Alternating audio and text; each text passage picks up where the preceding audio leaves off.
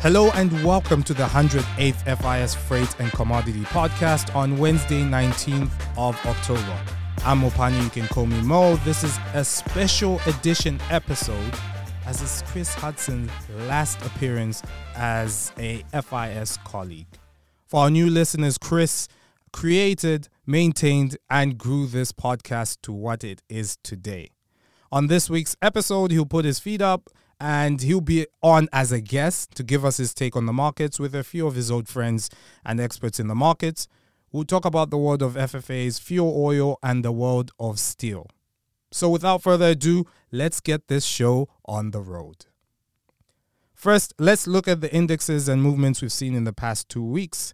Since the last podcast, that would be Tuesday, 4th of October versus yesterday, Tuesday, 18th of October. So in the dry FFA market, we've seen climbs just as previously, but smaller climbs. So we're looking at Capesize 5TC, Panamax 4TC, and Supramax 10TC.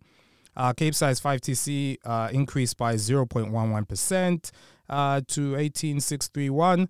Panamax 4TC slightly more at 1.32% increase to 17,884, and Supramax 10TC slightly increased 0.57% to $18,455 per day. And in the world of iron ore, it continues to reduce. Again, this is a 2-week range from the last podcast, from 95.5 on Tuesday, 4th of October to 94.8 yesterday at close. And in the world of oil, we've seen the markets calm as people expected a $100 mark. We've seen a slight reduction of just over 3% from 91.98 to 89.2. And of course, as expected, seeing 0.5 has slightly reduced by 0.43% to $640 per metric ton. And then over to the wet FFA, we see a completely different direction. We saw massive reductions. Now we see massive increases. Starting with TD3C, world scale, we've seen 43.92% rise to 11.41. TC2, a slightly smaller increase at 19.78%. Closing at 299.44, and TC5 14.87%, closing at 198.57. And in the world of steel, we see again an opposite direction compared to its previous 2-week range. So we've seen a reduction of 11%, closing at 661.75. And carbon emission, not as much movement, but again moving in its opposite direction by slightly increasing by 0.28% to close at 67.11 yesterday, Tuesday 18th. So 67.11 euros per metric ton. Okay, so to start with, we have Kerry Deal, our head of business development, giving us his expert view on what's happening in the FFA markets. Thanks a lot, Mo, and good to be back. Well, the Capesize market, for once, had a relatively uneventful week over the past week.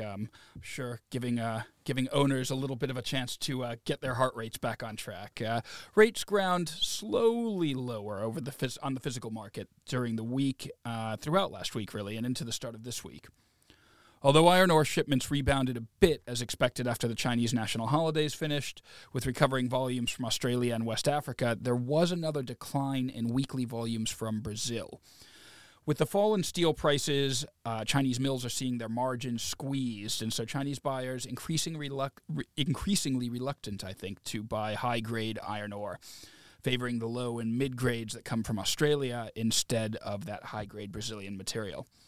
In terms of fixtures, the key C5 West Australia to China iron ore route initially firmed up from $9.30 to $9.65 and up to $9.80 at the peak last week, before drifting back down towards $9 at the end of last week and being range-bound since then at $9 to $9.2 per metric ton. The lackluster activity out of Brazil has seen the C3 Brazil-China rates grinding down slowly, slipping below $23 this week. I would love to tell you that something more exciting happened on the paper market, but the Cape 5TC paper has been quite range-bound for most of the past week. Very slight downward drift. The front month Cape 5 TC paper moving from $14,500 last Wednesday to $13,700 value this morning on FIS Live, while the Q1 contract has remained solidly in the doldrums, marked exactly flat, $7,550 this morning on FIS Live, same level as it was last Wednesday. On Panamaxes, lackluster grain demand ex-Mississippi River and U.S. Gulf combined to drift rates down a little bit last week, particularly in the Atlantic, where mineral demand has also been lackluster. Rates for the TA rounds drifted down towards $18,000 per day delivery Scott Jib, while front haul was hovering around $27,000 a day. The Pacific was a little bit better. Very healthy coal demand, especially from Indonesia to Japan, Korea, and Taiwan. Loads of shipments, seeing a 48% volume jump from the previous week to a total of 4.7 million tons of coal lifted. NOPAC grain flows also seemed healthy, keeping rates on the 3A, that is the Pacific round voyage, fairly steady and supported above the $17,000 per day mark. On paper, rates did recover a little bit better on the Panamax this week, relatively speaking, than the Capes, moving from lows of $16,500 last Thursday to $17,300 today on the front month 4TC average. And the Q1 4TC average valued $11,850 today on FIS Live. Thank you, Kerry. Thanks, Mo. So next up, we've got one of Chris's friends, Ricky, from the Fuel Oil Desk. They're going to sit and have a conversation about the oil markets. Over to you guys. Friend seems a strong word at this point. So, Ricky, what have we seen? The oil markets have been all over the place this year, but in the last couple of weeks, what have we seen in the markets? Yeah, I mean, a lot of clients have been sitting on hands. Obviously, at the beginning of the month, we had the expected OPEC meetings. Interestingly enough, obviously, Biden had gone to Saudi Arabia to obviously sit down with the Crown Prince to try and negotiate a way for them to increase production to, alleviate some fears, obviously, with his midterms coming up. It was pretty much a wait-and-see approach until that OPEC meeting, like I said, at the beginning of the month, and obviously it didn't go too well with Biden as OPEC decided to further reduce production by 2 million barrels from the original quotas that they had come up with. As a result of that, we really saw the market almost jump $10 over the course of that week. I mean, Brent was trading around 88 levels, and towards the highs it pushed up to around the 98 levels. Consequently, the Brent has started to come off a little bit, back round to those 88 to 90 levels, hovering around that mark today. But obviously, it's left President Biden in a difficult situation. He obviously announced at the beginning of the year that he was going to be releasing 180 million barrels from the Strategic Petroleum Reserve. They are at the last tranche of that release with a final 15 million barrels to go. So they're going to be in a difficult position because, if I think the only other options on the table for Biden are to really continue releasing more oil from that strategic reserve, which again hasn't been factored into the market. So that could obviously create a lot of volatility. But that's my thinking, for future events. But with their hands tied, I'm not really seeing any other options on the table left for the US president. Yeah, it's not gone very well. And usual US elections will look at oil prices and the incumbent party in power, and it's not looking good. He's probably going to be losing the Senate, if not the House, making it very close. So another Western liberal democracy in political discord, as this country's had recently as well. Yeah, I mean, I think, you hear a lot of rhetoric from the market about, why doesn't the US just produce more oil? The reality is to go from start to finish, getting the relevant licenses and drilling the wells, it actually takes between 2 and 3 years. So it's not like they can just turn the taps on and sort their own problem out. So I do feel as though their hands are tied and not sure what options they have on the table other than looking to release more from the SPR. Yeah, same is true with the UK and the North Sea with 100 new licenses as well. You're not going to see that for a few years.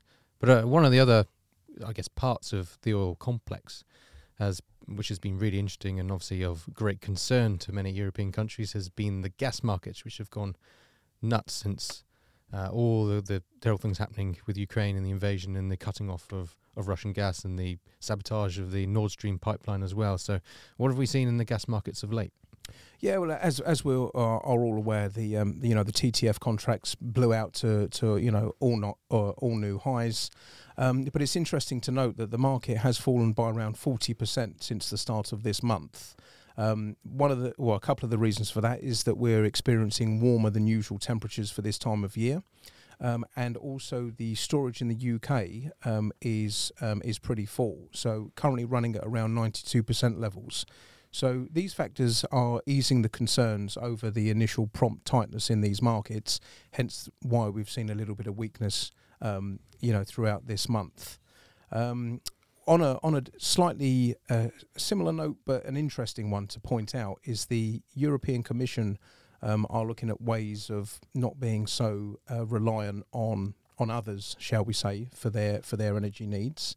They're pushing the ideas of members actually working together to purchase their fuel as a combined thing. So essentially, they have more leverage rather than the individual countries competing against themselves for the supply.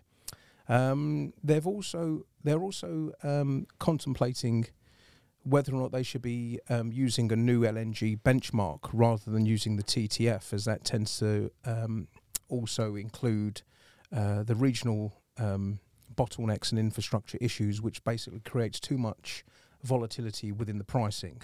So this is definitely a proposal that they're looking at, and I believe that the Commission will be looking at discussing this later on in the week when they have their meeting. And you've seen those regional differences. Obviously, you mentioned the TTF, the Dutch contract, and then if you actually looked very recently at Spanish gas prices, they're falling towards the floor. So you can see these regional differences of actually generally there's an EU concern, but regionally. So maybe it will help things out going forward. Absolutely. On a lighter note, this is probably going to be your last commentary to Chris, Ricky. Could you tell us one of the most memorable moments with Chris, or perhaps what you missed the most about him? Yeah, I think it's quite difficult to single out an individual moment. I think that is quite difficult. There's a few that spring to mind. One of them is the Secret Santa purchase of of a book about world history in life size or small chunk size pieces, so that it would be a lot more easier to digest and interpret. After having various discussions with Chris about world history and things of that nature, but I think maybe the best way to sum Chris up is somebody that likes to push and motivate people, and is a big believer of bringing the best out of people, regardless of what they do and how they do it. And I think that's one of Chris's main attributes. And it's going to be one that's going to be missed from the firm. Thank you, Ricky. Next up, we have Chris having a conversation with his old buddy, Rob, our steel and scrap broker, who are going to speak about the European HRC and Turkish scrap. Over to you guys. Old buddy, not by the fact that you're old of age, but old in terms of number of years we've known each other. And we need to have your expertise in what's happening in the steel and scrap markets, Rob. So what about starting with scrap? Obviously a very important one for all those electric arc furnaces and the future of steel anyway. So what have we seen there? Thanks, Chris. That's very kind words about my youth appearance. So Turkish scrap. To me, it looks like scrap is going to stay range-bound to slightly lower in Turkey. Energy costs may rise further in November for mills, so expecting further production cuts down from around 60% capacity utilisation. While finished steel demand remains poor, exports very weak and uncompetitive, and domestic isn't really enough, to be honest. So scrap demand in Turkey should be weaker. However, on the flip side, Indian and Bangladeshi mills demand may continue, although for like shred and high quality grades, and scrap collection may slow further into the winter, of course.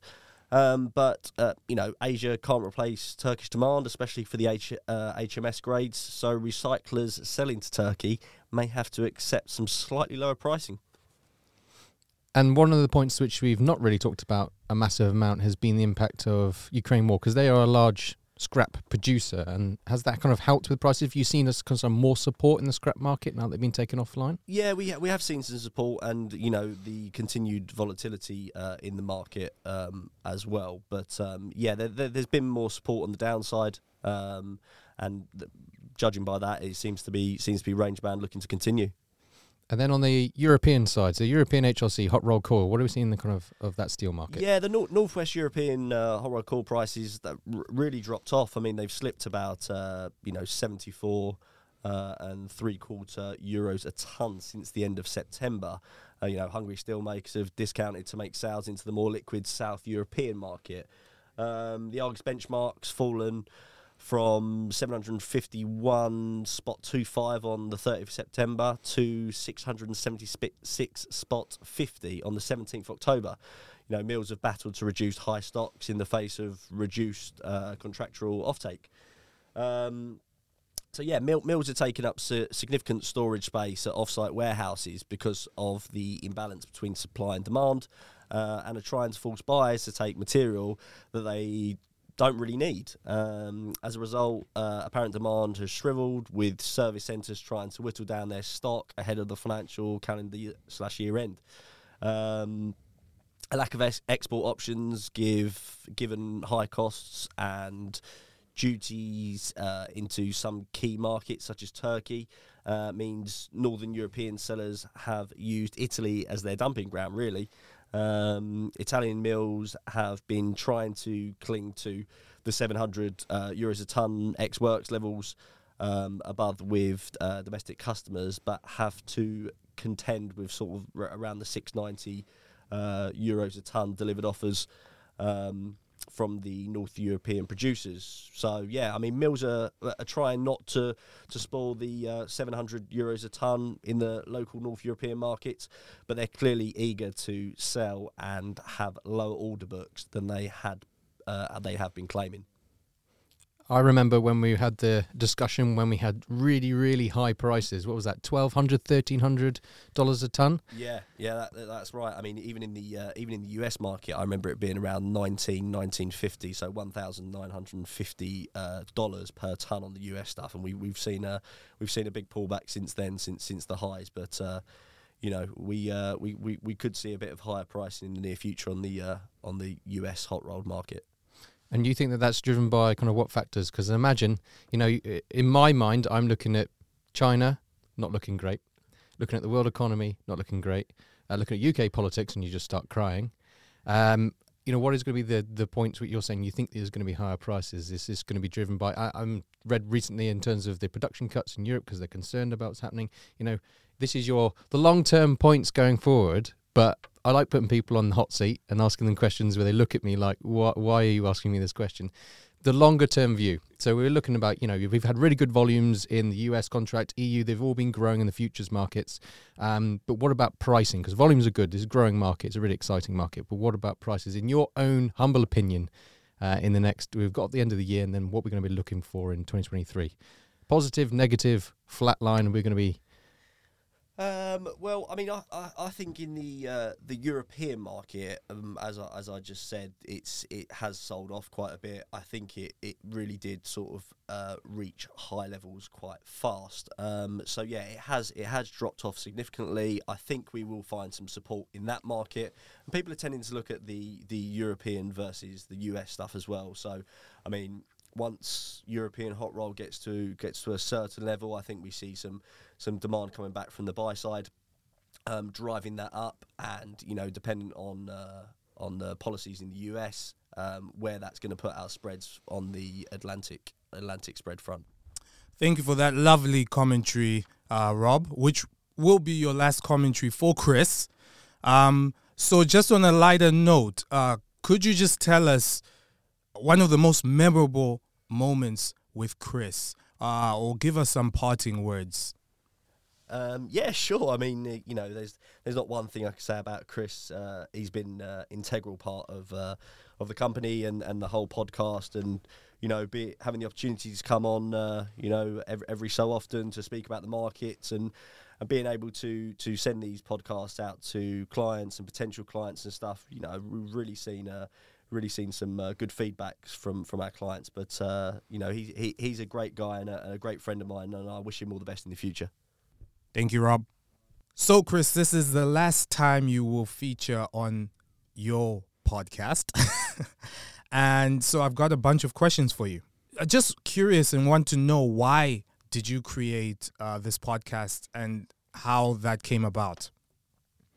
So obviously we had what was a very difficult situation for everyone when the pandemic started. And it was a conversation between a few people going, actually, what could we do? Because we're all going to be working from home. We've got clients across the world who could also be working from home, and that there's this kind of disconnect. So what could we do to actually bring together some people for internal of the company and start thinking about, well, what are these issues in commodity markets that we are seeing? What's our thoughts on it? What are kind of views about other things looking forward? And to kind of bring that together in a really easily digestible way, and then to be able to put that towards all of our clients. So that's where it came from, and we obviously did our first ones. For those who have been listening through 108 episodes, is it now, I think? Yes, correct. Which started in 2020, April 2020. So obviously we had the lockdown here in March, at the end of March 2020, and then we moved into and obviously had this discussion about setting up the podcast, which has changed in format quite a lot, but it was just more of a, there's lots of reports and news and everything else flying about. How do we create it and make it in a way which is easy for people? Because there's so many different sites, so many other things going on. How do we bring together the most pertinent points which we've seen in the last week, 2 weeks, and put it into a form where we can discuss it, have people's views, have special guests in who have perspective or have expertise in certain areas. So that's where the kind of podcast came from, and has evolved into, I think, 2 or 3 different ways of hosting it, but that has what kind of created it and why we did it, and has been the kind of central tenet of the point of producing this on a weekly, bi-weekly time period. And I think that most of the people have been quite appreciative of, you kind of branch through some main topics now and then, but then you bring in some other expertise, and it's a different way of communicating on things. Because if you're reading all the time, day in, day out, it's nice to have something. I know that there's quite a few people out there who will listen to this on a run, for example. So you have that kind of 20, 30-minute run period at lunchtime. You can just put the podcast on and go, okay, this is what they're thinking about and their opinions, and maybe they've got a special guest which I'm particularly interested to listen to, or I just want to have something which is different to what I'm usually doing. So that's a kind of originator and what a lot of people are looking at it and why they listen to it. And what would you say, not trying to interview you here, but what were your biggest challenges? I mean, there's always a challenge of fitting in more stuff when you're going through quite a lot. So we have, busy schedules, and trying to week after week after week go, well, what are the main things we're talking about? What do I actually think about this? Can be quite a challenge, and especially bringing together people who were in different locations. So we originally had 2 of us here in London, or people working from home, sorting that out. And then we had someone join from Singapore. You've got people from all over the world who are joining as guests. So that you have a technical point, you have a time zone point, and just kind of linking up and making it feel like it's one coherent thing rather than thrown together different chunks of people talking about different things.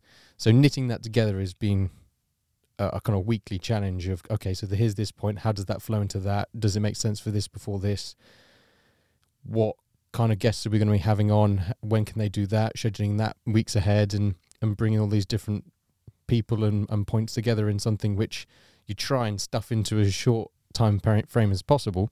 You don't want to be going on for hours on this kind of thing. You have that kind of Goldilocks window in between 20 to half an hour anything longer than that, you're starting to, one, that's quite a lot of content, and two, people are going to have to listen to this. When they're going to find a random hour to do that kind of thing. So trying to make it as informative as possible in the shortest space as possible, and trying to get all the people in the right place at the right time to actually produce it week on week, that's quite something. And when you listen to it, you go, it's just 20 minutes of people talking about stuff, but there's a lot of behind the scenes research and, well, what points are we going to do? Because you could do loads of stuff. You could go through every single news page, bring out some things and go, what do you think about this? What do you think about that? Another person. So it's that choice of picking and knitting it together has been quite a process on a weekly basis. I definitely have less hair than I did in April 2020. Yeah, a few nuggets for those of you who'd like to start one day, perhaps. So do you feel that you achieved what you set out? I mean, of course, just running it is achieving it in itself, but do you feel that you achieved what you wanted this to be? I think you realise when you do this kind of thing that, one, that there's quite a lot of people doing it and you're competing for people's attention, and there's so much out there now that, podcasting is taking off hugely in the last few years. But I mean, we are a very niche podcast, so you think about actually that audience is quite small. But the number of people who've said that they've listened, or you can now have resources for staff to go, well, this is a way of explaining it. For example, we've got new products, battery metals or pulp and paper. And you can sit down for 20 minutes and go, okay, we're going to have special guests coming in and we're going to really go through the industry in as short space as possible and give you that all-in-one thing, which you can listen to over and over again in case you've missed a point or anything. It's not like a static piece of written material where you go, I'd have to sit down and read this and everything. You can. It's a completely different medium of presenting stuff. So I think that has been successful, and brokers here, other staff members have used that as advertising material and ways of education on that. It's also got a pretty steady and growing audience. Not huge, but it, as I said, it's kind of a niche industry, and I hope that it continues to grow after that. But it's just part and parcel of what we're offering here. Our main business is obviously brokerage, but there's loads of other conversations about innovation, conversations about what's going on out in the market, and just engagement on a different plane. So you can have that with social media, you can have that with videos, you can have that with conferences. That's not necessarily any of those are our main business, but it still plays as part of the wider footprint of the company. So in the way of filling in of other areas and being a point of contact, which is different to usual business and helps reinforce the other parts of it, I think it's been successful, and I think it's got a lot of space to grow and go forwards, and I hope that it continues to do that. Well, I accept your challenge, Chris Hudson. Then what would you say, on a positive note, what would you say the most memorable moment for you? Some of those new markets have been really interesting, and now you can talk about them on a kind of different level, because having been kind of emceeing this, you have to have a bit of knowledge to start with, and then you have follow-up questions, and you kind of, it's like you're directing what's the exploration for other people in it. So it's quite a nice position to be in, that you've got this new market. Pulp and paper was a really good one that we had, the special there, or you had in terms of an explanation of technical analysis, all these random terms which people are going on about, and whatever specific term or way of looking at the market from a technical analysis point of view, and you get to direct everyone else who's sitting there listening, and they have no way of actually changing what's going on, but they can sit there and they're literally looking at you to go, well, where's he going to go with the next question? Why is he going to ask this next bit? What's going on there? So that's the kind of a memorable point of really going into some of these things which you're aware of, but now you get to sit someone down and go, right, so from my perspective, these things make no sense. Explain it to me. Or, okay, if you've said this, then what about that?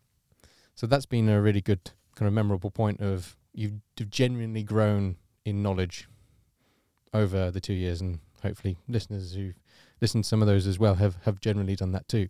And also a point of developing that skill and having those questions and day in, day out, week after week, going, how do we make this not boring? Because it's, we have those summer periods where there's a big lull in markets, or there's just nothing, or it's just exactly the same as it was last week. Okay, that may be the case, but there's still other things to say. There's still other ways of looking at things, or other people who have interesting views, or you can ask longer term things. And, I always like to ask people what their future perspective is and hold them to account. And then, lo and behold, they're wrong, because, predictions necessarily like that. Even the best predictors are never right more often than they are wrong.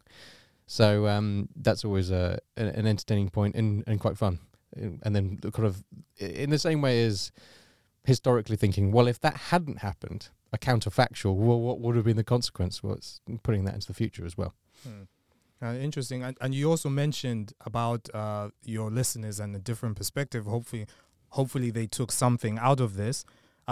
Is there anything that you feel that the podcast did for your listeners that you didn't expect?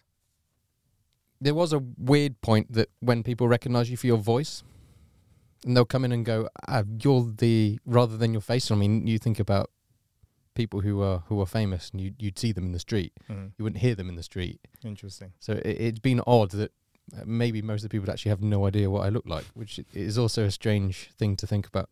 So that's been although it's quite difficult, because in terms of feedback, we know how many people are listening just from the metrics on the podcast, but in terms of the number of comments compared to the number of people listening, it's a huge disparity. So actually knowing what people really think, I don't know. So maybe you need to email in and say, well, actually we like this, we don't like that, and so it can grow and be something more useful for people who are listening. But it's quite a difficult thing to go. You put something out there. It's quite vulnerable in a sense. You just put something out there and go, well, what are people going to think about this? Or maybe the fact that they've said nothing means that it's fine. Well, I've heard, and they say numbers don't lie. So the fact they keep coming back says something in itself. And so now thinking for the future, which I know you really love doing. You sit on your chair like Barack Obama used to in the corner of his room, as Michelle Obama put it. But what would you say your thoughts about the future of the industry? I think you're going into, well, first, geopolitically. We'll go there first, because politics, right?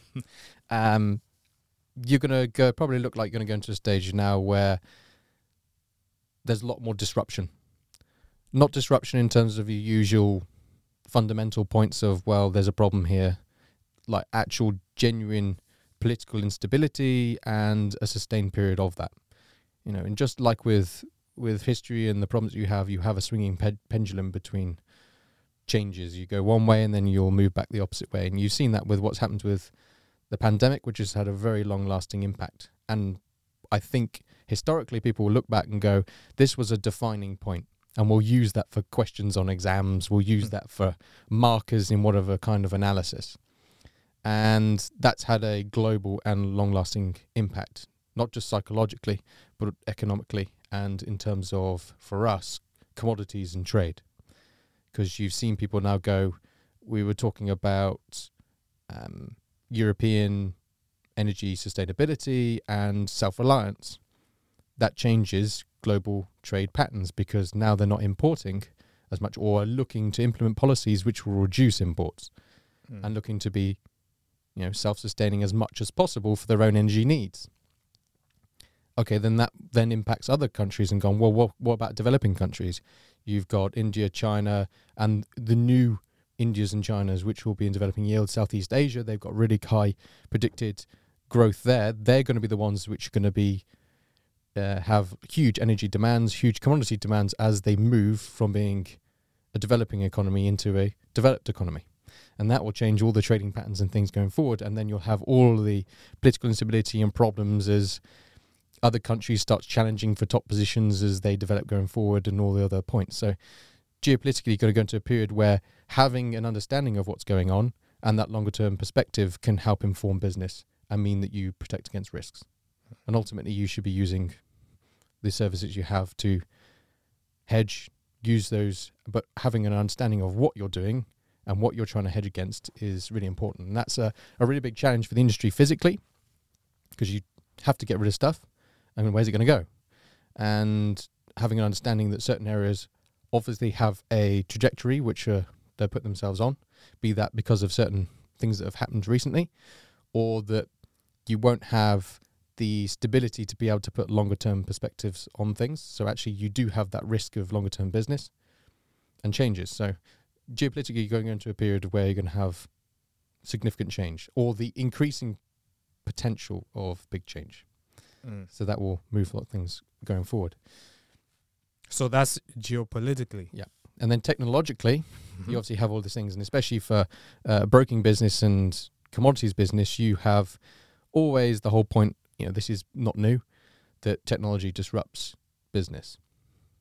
And that'll be changing things from Industrial Revolution, we're having the next revolution, which is the use of technology. So, you always have changes in that. And for a broking business, especially ours, which is a voice broking business, you have challenges and changes to do that. And the problem or the challenge to accept is that how do you incorporate that with the good things about what currently are doing with the new technological changes? Not throwing the baby out with the bathwater, that you have, technology can give you the opportunities to optimize the way you do things, but that means that you have to adapt to that, and that some ways of doing things will change. That doesn't mean that there's no merit to the way things are done. I mean, people always talk about screens and how do you have artificial intelligence to predict what you're doing on this kind of thing. That will always be part and parcel, but you'll still have a human element to all of this and a human understanding to know what's going on, especially when you talk about the problems that we're about to face. Geopolitically, politics is driven by people and their decisions. Therefore, having a certain understanding, an AI can't logically predict what the UK government's going to do next because it's mostly illogical and makes no sense, and is day-to-day, hand-to-mouth kind of stuff. So you need that kind of human understanding and things, and that will always be part of it. But as I said, technology will always be a change, and also the fact that you'll be moving forward. So the commodities we use now and are in demand won't necessarily be the ones that will be in demand in 10 years. Look at battery metals and the development of battery technology. You have a problem now because you have a bottleneck with increasingly expensive battery metals. What makeup that will be in 10 years will probably be totally different. You had I think it's the Swedish scientists who've created a battery which uses sand. You've got people who are now saying that, graphene is going to be the future of battery thing, all these things. What comes out in the future, can't tell you, but you're going to have these changes, and therefore the trading patterns and what commodities and who's important will change. Australia is looking forward itself to being carbon neutral now with a new Labour government. What does that have? No, again, another political point which plays into an economic point, because they want to be a huge provider of carbon emissions offset. So they're going to be a huge exporter of certain precious metals, rare earth metals, battery metals, and others. So, as a country perspective, that may be an area where you go, actually, we want to be in Australia because this is the place where it's going to be happening. Or you're going to look to Europe and go, well, actually, they are quite concerned, the same with what's happening with the US about chip manufacturing, battery metals and rare earth metal processing, and look to invest significantly in those to be able to take that away. Because politically, again, we come back to that word again, they're concerned about China having a huge monopoly over that industry. So as soon as it does go sour, and it does seem from the increasing tension and whose fault that is, I'll let everyone else decide. But if that's suddenly cut off because of whatever reason, you're now completely at odds of what you do with your industry, because how are you supposed to develop to all the things that you're trying to do to combat climate change if you're going to move into electric vehicles, or you need to deal with the problem with renewable energy sources that they're not consistent. It's not like a gas-fired power station where you can just plow it on and it will produce at a steady rate. Is it windy? Is it sunny? And current ways of producing renewables needs a significant involvement of batteries in the way that it currently operates to be able to be fully functioning for a national grid, because you can't have up and down, up and down, up and down. National grid does not like that. For electrical production, and especially when you want to, having a cup of tea in the evening and, it's not windy and there's no sun because it's night, no power. So you have these things to kind of improve. But so all of these play in together with, again, technology, mixing with politics, looking to the future. There's going to be huge disruption and problems, but staying on top of that and an understanding and appreciation of what's going on through things like this, through reading in the news and having teams which are working on this, I think that you can send yourself in a good stead going forward. But yeah, the industry is going to have significant change. as we have with all these kind of points, but it's not insurmountable. But it's definitely worth being, okay, I can't resist the change. And there's definitely a tendency to do that, to go, if I just wait, it will be okay. And with the way things are going, you've got shipping being included in emissions. You could have increasingly industries which had no regulation being involved in regulation. You're going to have problems with border trade, trade borders and barriers being put up as globalization starts to move away. Because you look at the long history of the human race, to have peaceful, no major world wars that we've had, major powers fighting each other, to have globalized trade with reducing of barriers and things is abnormal, and takes a huge amount of effort and things to sustain that kind of level. So if these start to have knock-on effects on things, the move of everything towards more discord, towards more disorganization, will just naturally happen.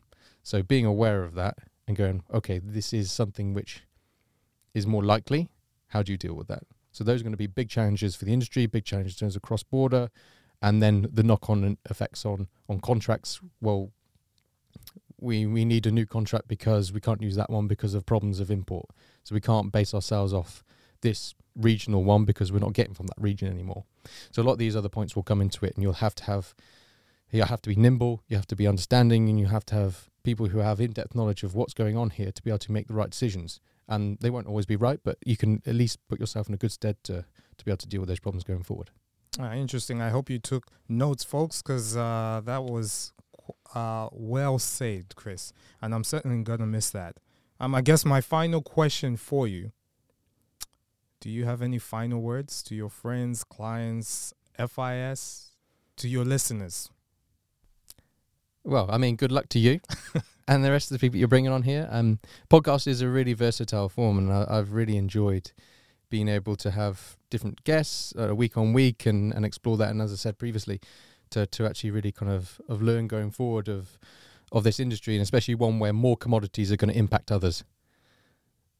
So you have shipping now looking for its next fuel, and the diversification of the fuel sources that now brings into the mix. It's not just, just put some fuel oil in it and then that's that. Might have to use some gas oil in an ecozone. This is generally, it could be methanol, could be green ammonia, could be, who knows? I might have put sails back on it. So there's increasingly more need to kind of diversify your portfolio in terms of, well, I'm now affected by all these other things and these factors. So yeah, being more in tune with these kind of things going forward, and for all the clients out there, it's not easy, and especially with the overload of information and things that you can find these days. And which one do you pick? Which is going to be the factor?